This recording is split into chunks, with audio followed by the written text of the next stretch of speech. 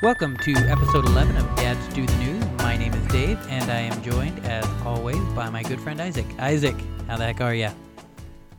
I am so the heck good, Dave. I'm great. I've started a new position at work, which I'm really excited about, and things are going well. Is it more of a downward dog position than lotus butterfly? Yeah, it stretches my thighs more than my last one did, but it's good. I think I can hold it longer. Is it like a standing desk or something like that? I actually do have a standing desk. Do you? I have a... Well, my desk is actually standing all of the time. Sometimes I sit at it, and sometimes I stand near it. But I always can count on that desk to be standing right there every single morning when I show up. It has never been laying down. So, and I'm also in a good mood because the U.S. won the World Baseball Classic this week. Now, is that like the Little League World Series? It's, we talked about this, didn't we, on a phone call. It is. I still hold that it's more famous, more widely viewed and covered than the Little League World Series. But yes, Not possible.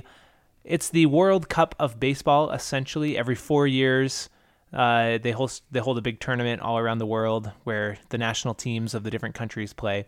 And this is the first time the U.S. has won, and it's only the fourth time it's been held. It's a relatively recent thing. The first one was held in 2006. Right, and I have a feeling that the baseball world, what is it, the Baseball World Cup? The World Baseball Classic, WBC. Could use a better name. But anyway, I have a feeling that this is the sort of thing that everywhere else in the world other than the United States and Latin America, people are like, the heck is that? It's kind of how we feel about like the Cricket World Cup. We're like, wow, there's enough people to fill a stadium and watch cricket. Yeah, it's like the Commonwealth Games. Yeah, it's like, who are these guys running around these bases and why are they swinging sticks? I have a feeling that's how everybody else feels about baseball in general. Well, I'm a fan of baseball, and so I enjoyed seeing the USA kick some butt. As you should have, and I'm proud of our winning team as usual. We like to dominate. And it turns out that one topic has been dominating the news this weekly cycle, and it is not anyone other than Donald Trump. So it's been a full week of Trump news, and so we're actually going to have to hit it this week. We can't ignore him anymore. We need to talk about Trump. Is that okay with you? It's fine. The first thing we've got on the list is the Supreme Court nominee. Well, he's Trump and by extension. I am like a surprising nerd for legal news. I don't know, because I'm not a lawyer, but I love when Nina Totenberg gets on NPR and does her little Supreme Court impersonations and things. I love that. Yeah, it's some good stuff. Well, I'm going to do that for you today. So Neil Gorsuch is a circuit judge on the 10th Circuit Court of Appeals. He is from Colorado. And he is considered a conservative centrist. In other words, not a conservative Pinterest. That would be like a Pinterest board with lots of pictures of Ronald Reagan and guns and more Ronald Reagan. No, he is a centrist. A centrist Pinterest. What would be on there? Like Huntsman and John Kasich. Anyway.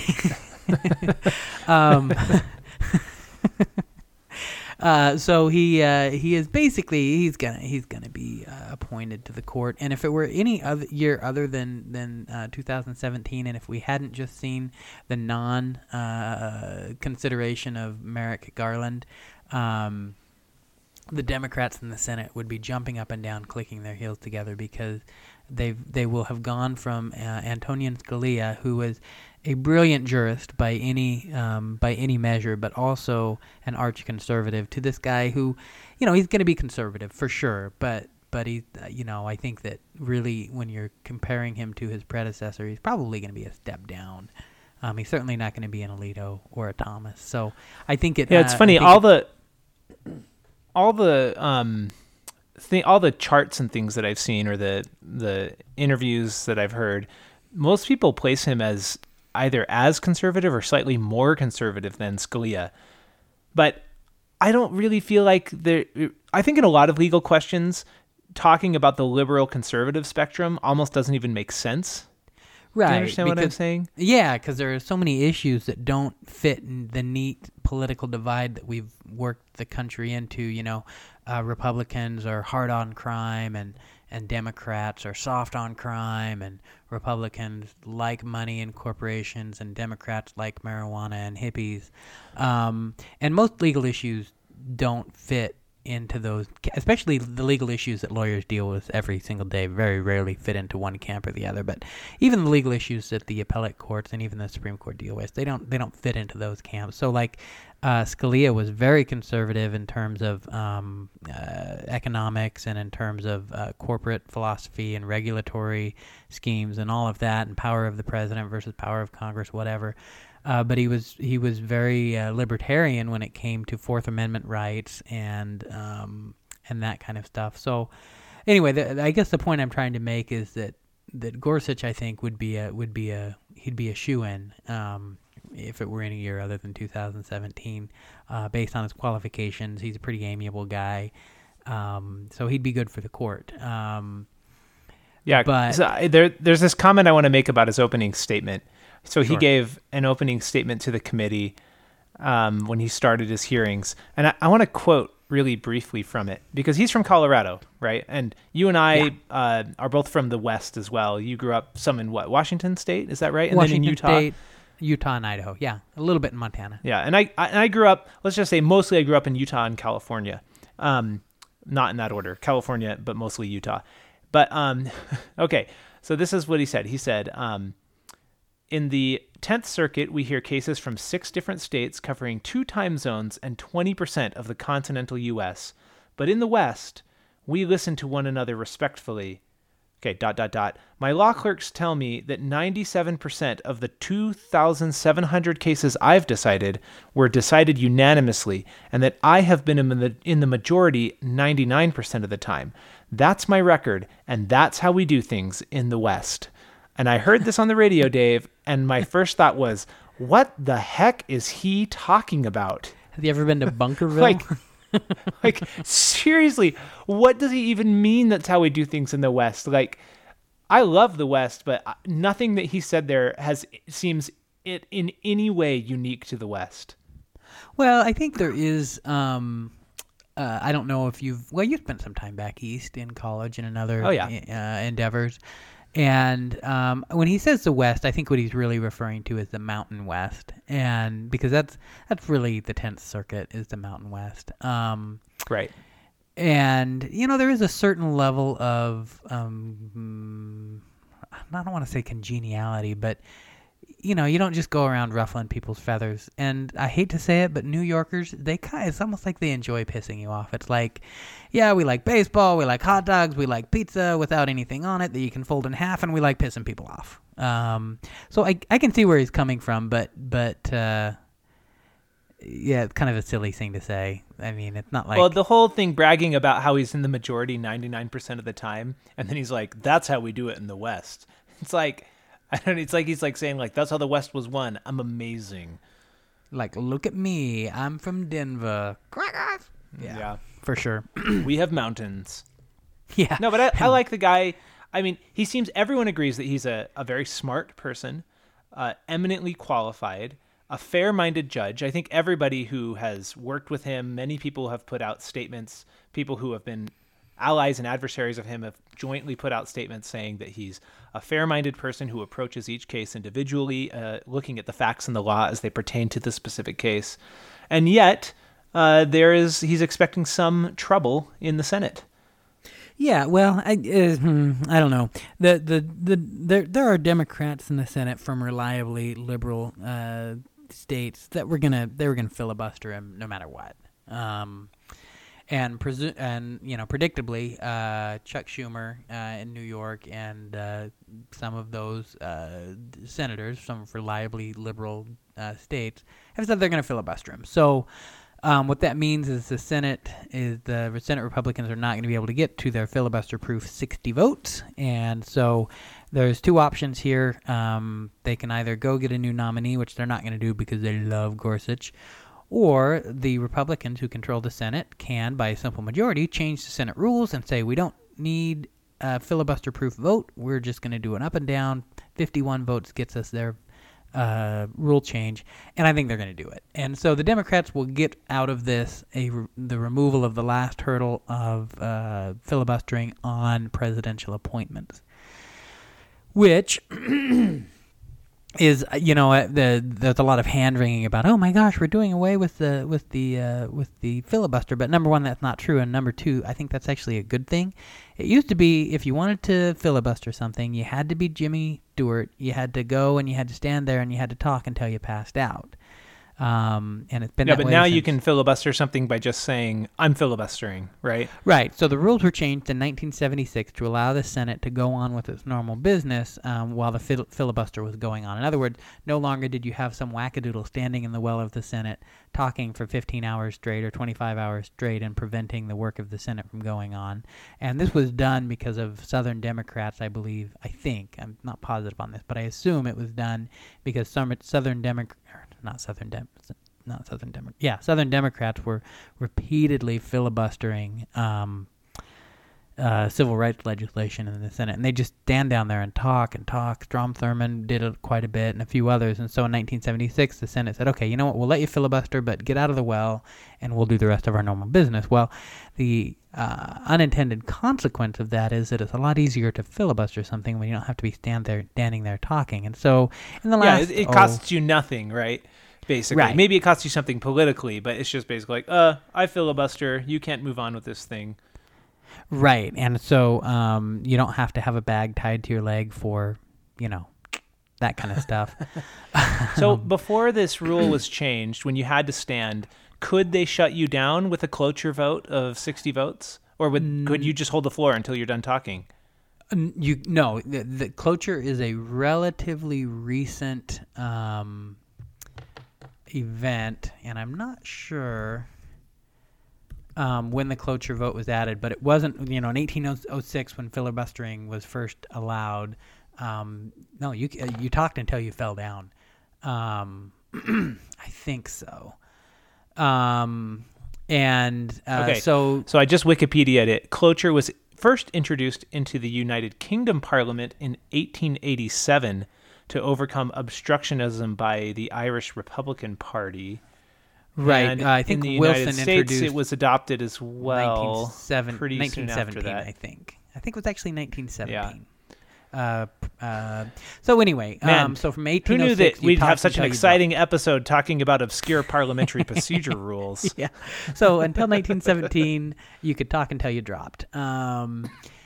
So anyway, and 60 votes is required to invoke cloture, and so that brings virtual filibusters to a stop. Well, I'm a firm believer that if you believe in something enough to filibuster it, then get your butt down in the well and start reading phone books. So anyway, I see this as double positive. We're going to get a ninth justice on the Supreme Court, and we're going to do away with one more area of filibustering, and hopefully... Well, you can still filibuster, but virtual filibustering, and hopefully we'll do away with it in the Senate for good soon, because I think it's an impediment to democracy. The party that's in power, let them get their legislation in place, let them do their thing, and if it's awful, vote the bums out. And that's the way I think it should be. This is America, and that's how we do things. That's how we do things in the West. Yeah. I don't know what the rest of the country does, but in the West, we vote out bad politicians. That's actually not true, for the record. Not true at all. I am a little sympathetic to the Democrats' plight here, because we should just briefly mention that there was I think a terrible precedent-setting maneuver by Republicans when they refused to even hold the nomination for Merrick Garland, President Obama's nominee, to replace Scalia, when there was something like 11 months before the election, or at least before the next inauguration, and they said, we don't have time, it's too close to the election to deal with this. Start your stopwatch and see how long it takes for Gorsuch to get on the bench, right? I agree. It was a purely political play, and I recognize that it's extremely frustrating from the Democrats' point of view, where it's like, look, Obama was basically robbed of an appointment, and we shouldn't reward the Republicans for this by giving them their choice. But the Republicans have really put them in a hard place. Personally, I like Gorsuch. I tend to be a more conservative judicial philosophy. And so, that's the type of person that I would probably enjoy seeing on the court. That said, I think that Merrick Garland should be on Supreme Court Justice right now.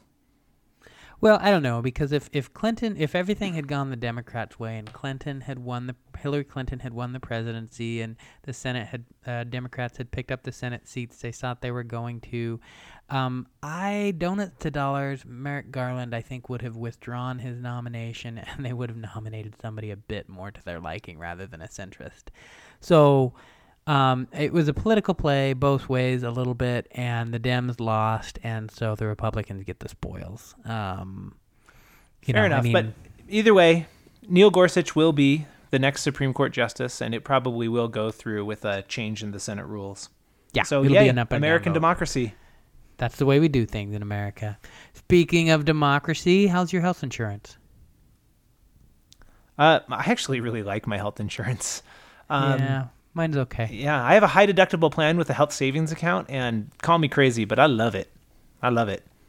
That's partially because I'm young and relatively healthy. My family is, crazy. And so yeah, we fill up our health insurance, our HSA card with the max contributions every year, and just watch that thing balloon. Now, do they roll over? Oh yeah, you get it for life. Yeah. So for a health savings account, contribute? My employer contributes a little. I contribute more, most of it. So, and you can use it for health trips to South America and the Caribbean?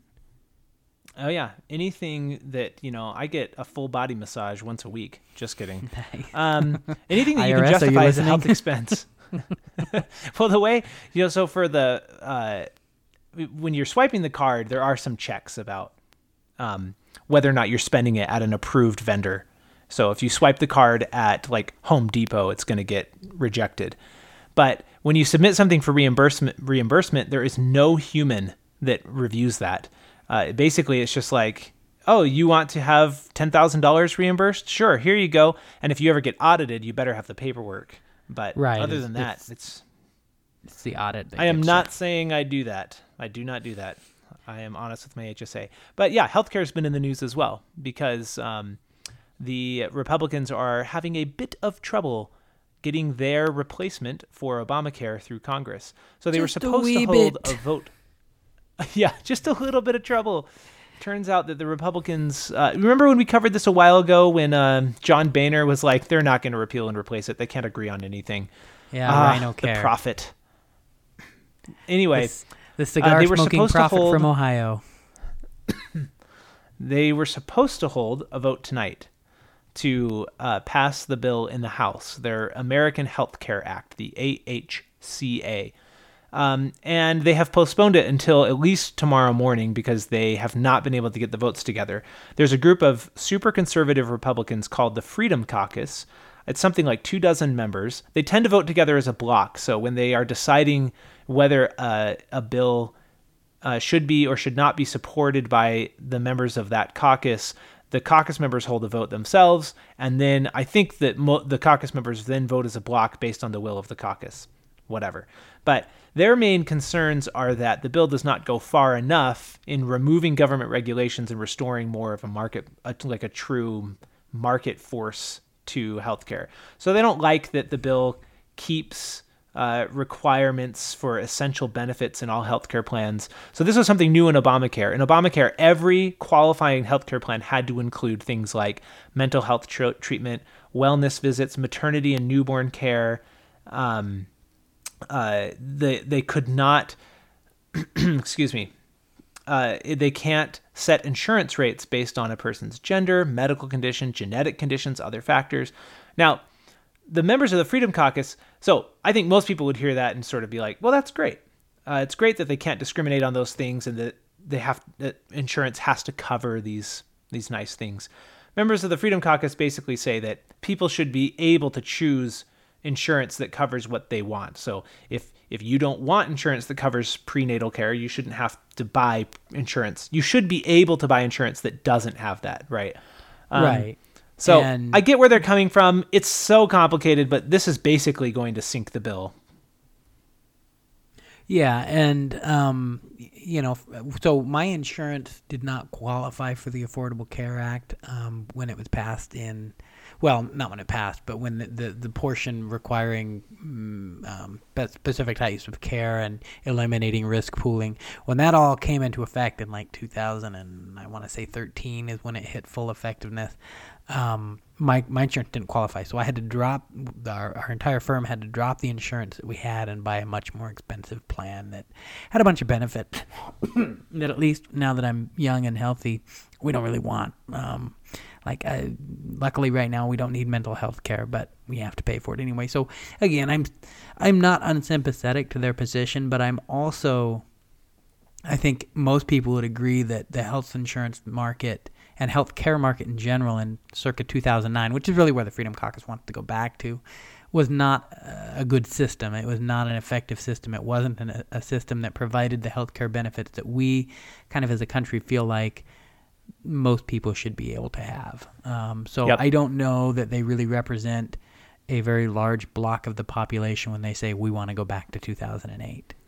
I agree with you. In fact, but I would say that they would probably say that they don't want to go back to 2008, that even in 2008, they probably felt there was too much governmental interference in the healthcare market.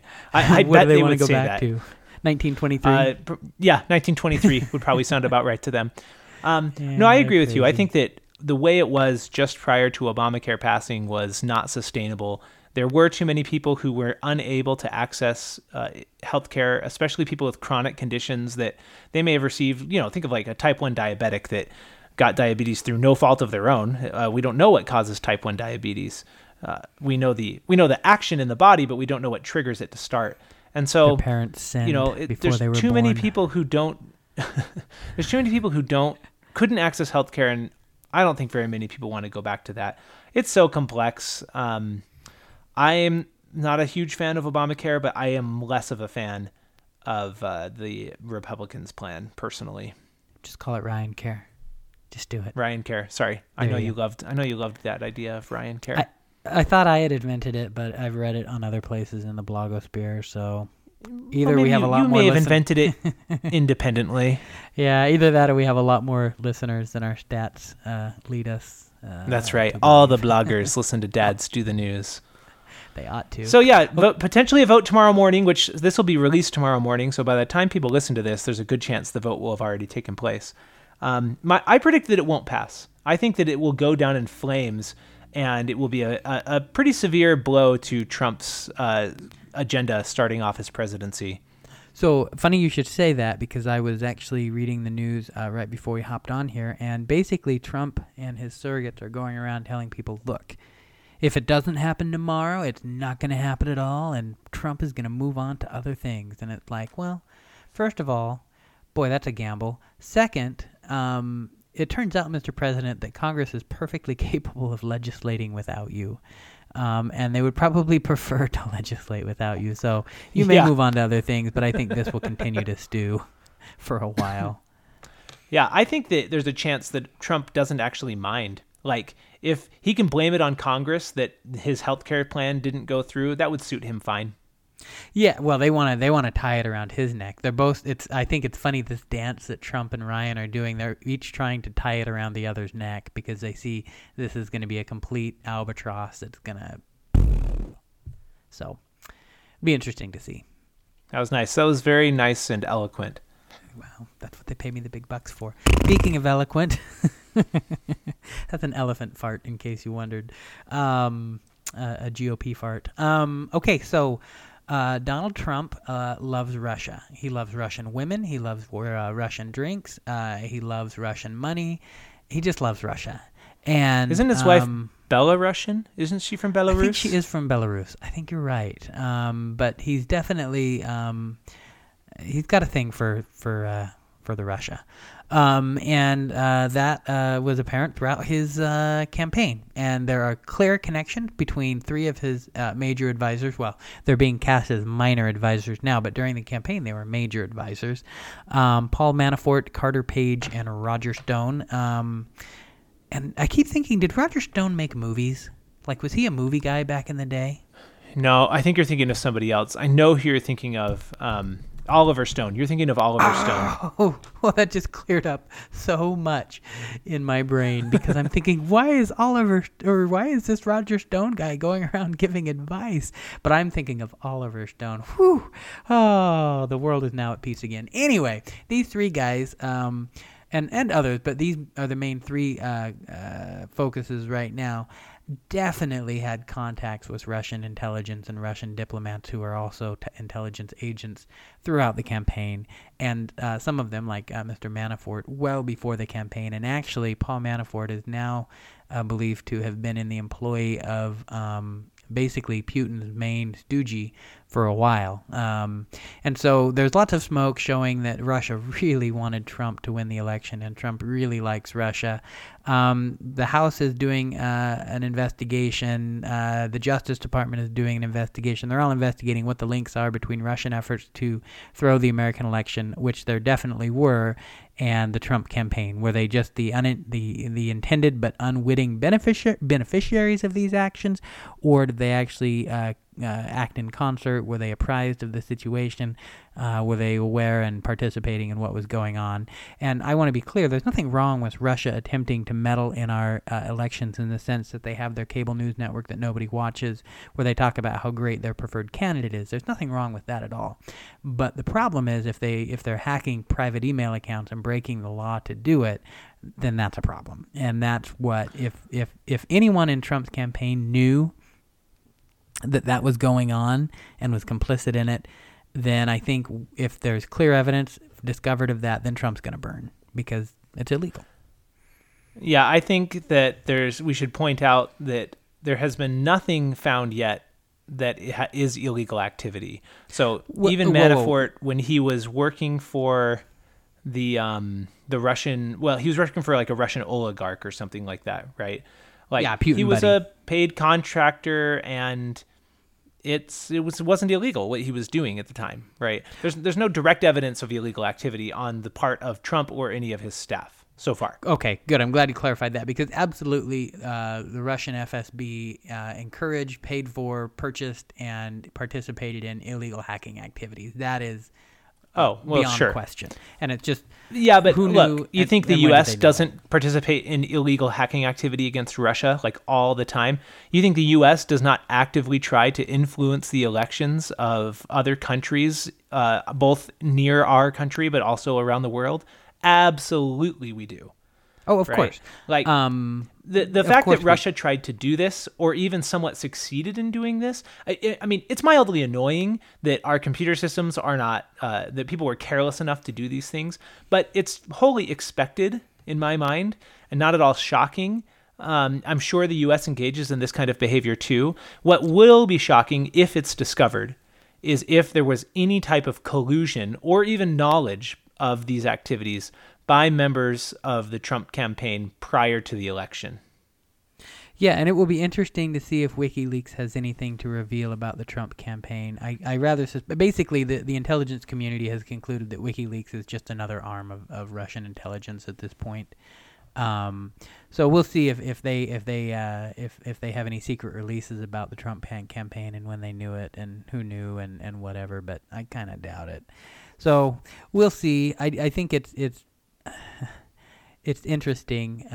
All of the, I mean, it's political theater, but it's surprising that this administration is so mired in conflict and controversy. So maybe it's not surprising, but that they have this much controversy going on about. I mean, Russia. It's not surprising at all.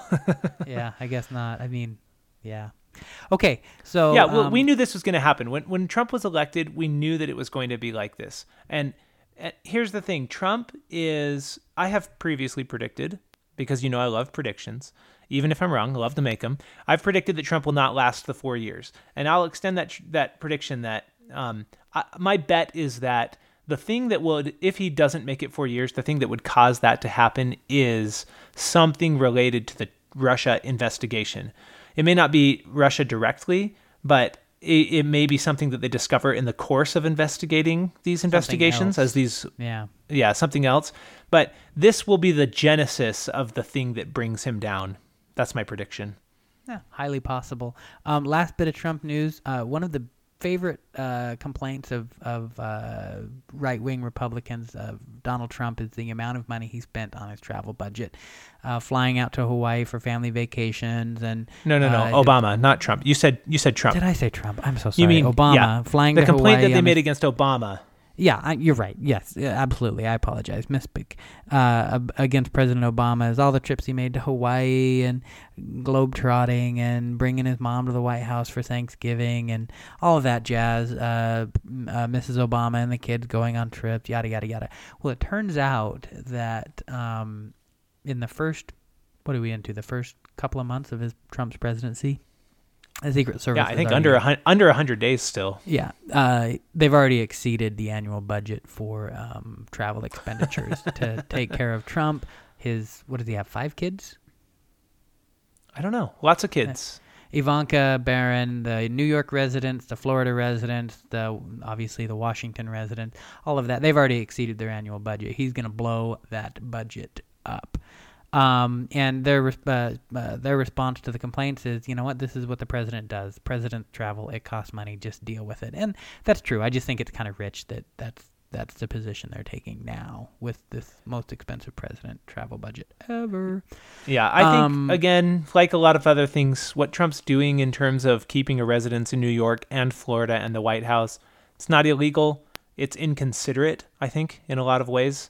But when was Trump known for being a modest, considerate person when it comes to the expenditures?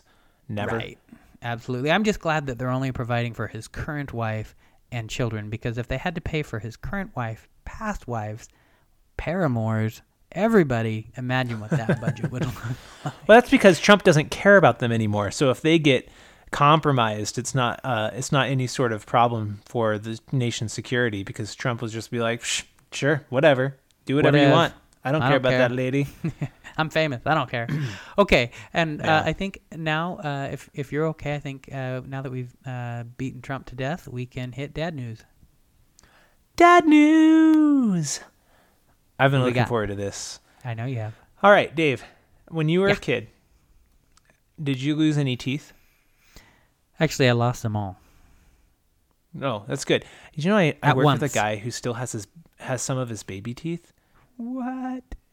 Like in Yeah, a little case in his pocket? No, in his mouth, still attached to his gums. Yeah, he has a got few. really teeny teeth? Just a few, yeah. You can't really tell because most of his... Anyway, so when you were a kid and you lost a tooth, did the tooth fairy come to your house? Occasionally. I'm trying to remember how much I got. Like, my memory is I think I got a quarter when I was really young. When do you start losing teeth? I have we each have kids who are about 4.5, right? And neither of them lost teeth. You must start at like 7, something like that? 6 or 7, yeah, a couple years from now. Yeah. So when I remember for sure getting a quarter. I may have gotten as much as $1, but there is inflation in Tooth Fairy land, Dave. Shut up. No, total. So not only that, this is really the news. This is news right here. There is a company that does a national tooth fairy survey every year and has done so for 20 years. Well, there's Isn't only that one awesome? tooth fairy. There's only one tooth fairy. How hard can it be to surveyor? Yeah. Well, they actually survey many households. Yuck, yuck, yuck, yuck, yuck, yuck, yuck. And they have found that over the last 20 years, tooth fairy inflation has risen by like 10% per year on average. Kids. Now, if you could invest in that, that's a good return on your investment. Good ROI. Tooth fairy money. If you could like buy the futures of tooth fairy kids' money, well, but that you that would have been a recognize good investment. Yeah, you recognize that would require you to buy teeth from kids because you're trading the teeth for the money, and that's disgusting. Yeah, so that's true. You like go up to a kid and you're like, "Hey, kid, if you give me all your teeth right now, I'll give it to you for 75 cents a tooth." And then you put it under your pillow, and your wife. There's a lot of kids. There's a lot of kids who would go for that. Yeah, there are. So actual inflation has gone up by something like 2% per year. So the question is, why is tooth fairy inflation going up? Do you have any ideas? Only because I can see the show notes. Oh. Well, don't read ahead. Okay. Well, here's one of the main theories, which is that people spend their money when people get more money, higher incomes, and incomes have gone up quite a bit over the last 20 years, and costs and things have gone down. But when your income rises, you don't spend all of that money, and you don't spend it evenly on the things you used to spend before. So here's an example. Dave, I know that you make something like $200,000 a year now, right? Sure. You live in like a sultan down in Mesquite, Nevada. Yes, I'm getting a back massage as we speak. So let's just say that you are a small town lawyer in a town like Mesquite, Nevada. You work at the premier law firm there. This is just a hypothetical, and let's just say that you make a base salary of $200,000 a year. If I were to double your salary, so you had $400,000 a year, you probably would not double your expenditures on all the things. So like, you're like, oh, I have double the money I used to have. It's very unlikely that a household that has double the money spends twice as much on food, right? We do. We do. Have you seen me recently? We do. It's okay. You're eating for two, Dave. No. Oh, yeah, that's your wife. Anyway, you wouldn't double what you spend on food. You might double what you spent on housing if your salary really doubled, but most people probably would not go and buy a twice as expensive house. But you'd spend a little more on these things and these things. But the theory is that there are some things that you would double your expenses on. In fact, there are some things you might more than double your expenses on, and your children is one of those things. Yeah. So you might start buying you might spend twice as much on toys. You probably will spend more than twice as much on the tooth fairy. Like where you might give them a quarter before, you might be like, you know what, I can give them $1, right? Even though that's a 400% increase in if over a quarter. What we're going to do is put a little note under the pillow that says, "We made a donation to your college fund. Love the tooth fairy." Love the tooth fairy. Anyway, raising kids can be quite expensive, but I think a lot of the punishment is self-inflicted.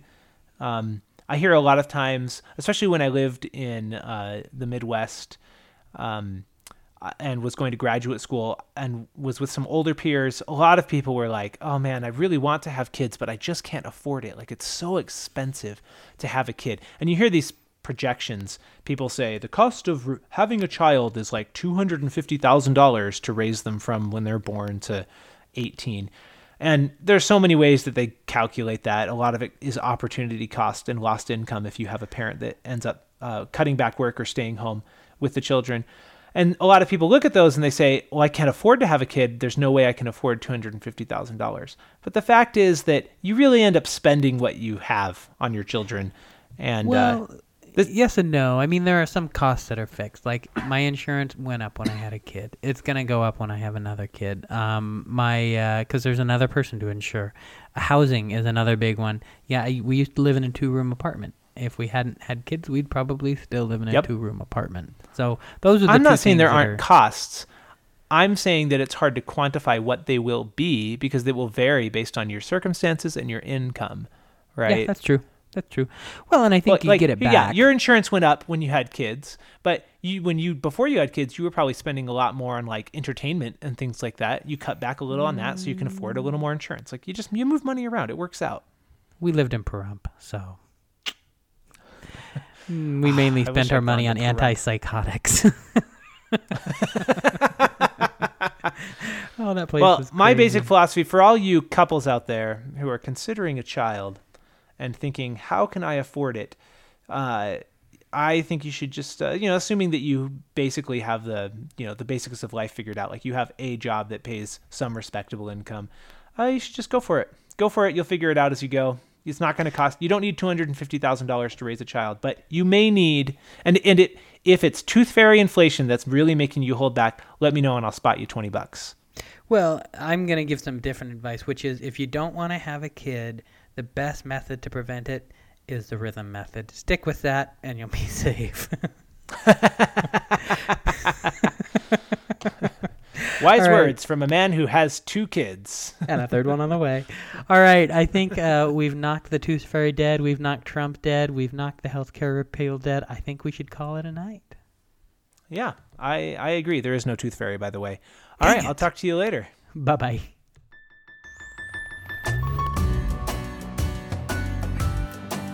That'll do it for today. If you have any questions or comments, you can reach us by emailing podcast@dadsdothenews.com.